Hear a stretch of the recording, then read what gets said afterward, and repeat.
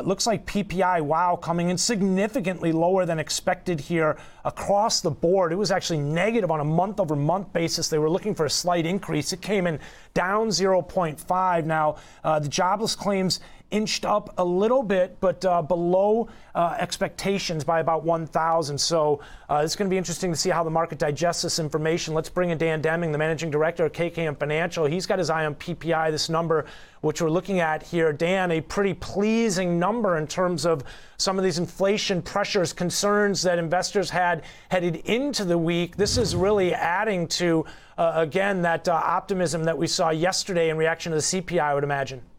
Yeah, sure is. The initial reaction is higher here, Ben. And yeah, that negative 0.5 headline print is something I think the market is going to like very much. It looks like core came in at, 0.2, which is 0.2 below what the expectations were as well. So, yeah, the trend now is, it's somewhat in place now that we're getting at least some confirmation today from PPI after the CPI print yesterday. Signs of a tipping point. And I guess that's all the market needed right now. And I think you and Michael pointed out correctly that, to me, it does feel like there are people chasing this market now that, have been kind of waiting around thinking that this is a bear trap. And who knows, it still might be. But you and I have been talking about the fundamentals and the technicals the last month, Ben, and how, from a technical standpoint, I just felt like this foundation was much more higher probability, I should say, of success, when you looked at how the higher highs and higher lows were developing. And so we continue to see that pattern maintain.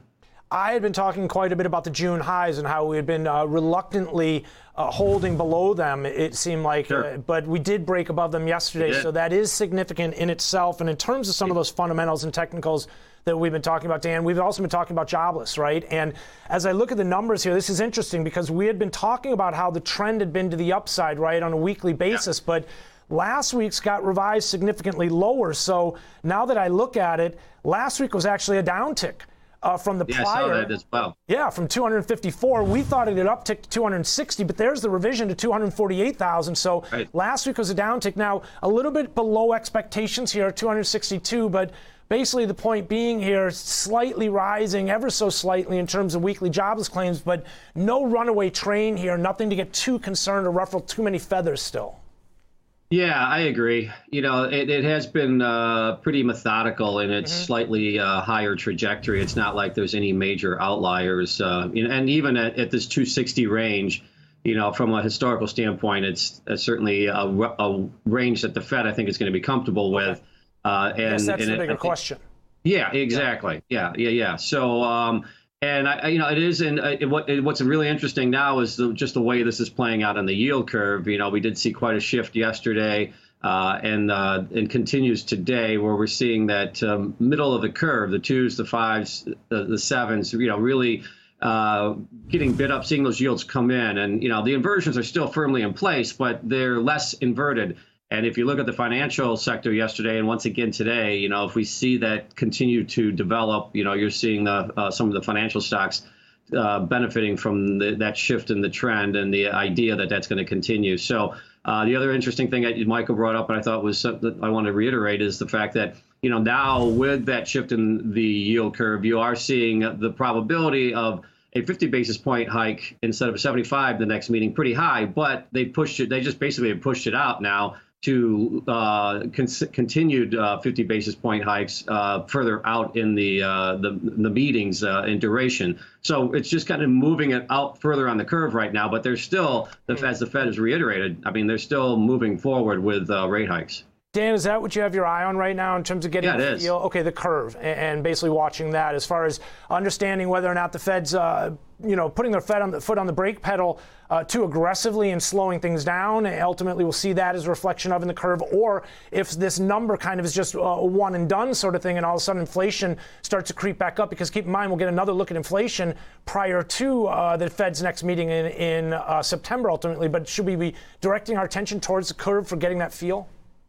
I think so, Ben, because and then, instead of I guess what it indicates to me, I guess to you as an analogy, instead of them slamming the brakes on, they're more just applying pressure now. Okay. At least that's what the market is anticipating. And maybe these numbers allow them to not necessarily take the brakes off, but just slow the pressure. And, and I think that that's what the curve's telling us, that, with the repricing, with the back end of the curve actually selling off yesterday, after all said and done, the 20s and the 30s were selling off. Those yields were higher by the end of the day. So that indicates that you're just seeing repricing of what the Fed might be doing moving forward, that they're still going to continue to probably raise, but maybe not at the front end pace that had been developing here the last couple of meetings. And, ultimately, I think that that's probably a good thing, all things considered, that they feel that they can continue to kind of normalize. And the market anticipates that, and yet it's not getting knocked down at this point. But it's early in this stage, in this cycle, and there's a lot of variables still out there. But I mean, but if you look at just the general trends over the last 6 months, where we really reached the bearish peak, I believe, at the end of June, you're seeing quite a shift now. And then again, from a cyclical standpoint and a historical standpoint, as we move to the fourth quarter of a midterm election year, the markets generally have the ability to show some pretty positive upside as well. We're looking at those trends here. We're looking at those June peaks as well. I've got the 30-year on the left all the way through to the 5-year on the right here, Dan, and we can see how we have settled into a bit of a range here as of recent with rates inching back up. I just want to point to the Treasury futures in terms of what we've seen here, and it kind of speaks to the yield curve and what's been playing out here recently. We saw bonds coming off back down to this 140, 141 handle off the 145, 146 area, but still holding up above those July lows. And I just want to point out as we look to the 2-year, which was right to the July lows. So again, that kind of speaks to the what we've seen here in terms of the shorter end versus that longer end. Dan, what does all this mean for the U.S. dollar? Because it's been coming off upper levels. You knew I was headed there, right? I mean, knew you're but more so because now if we've got a situation where inflation here in the U.S. isn't as runaway or as big of a concern as we thought it was, but yet Europe is still dealing with the situation. I saw the German CPI numbers yesterday coming in. I think it was higher than expected as far as I remember. So they still have a big problem there maybe, and we haven't even entered into December when we were just talking earlier in the show about how without Russian oil, I mean, what does that mean for some of the energy prices? Right. There, very little relief in sight.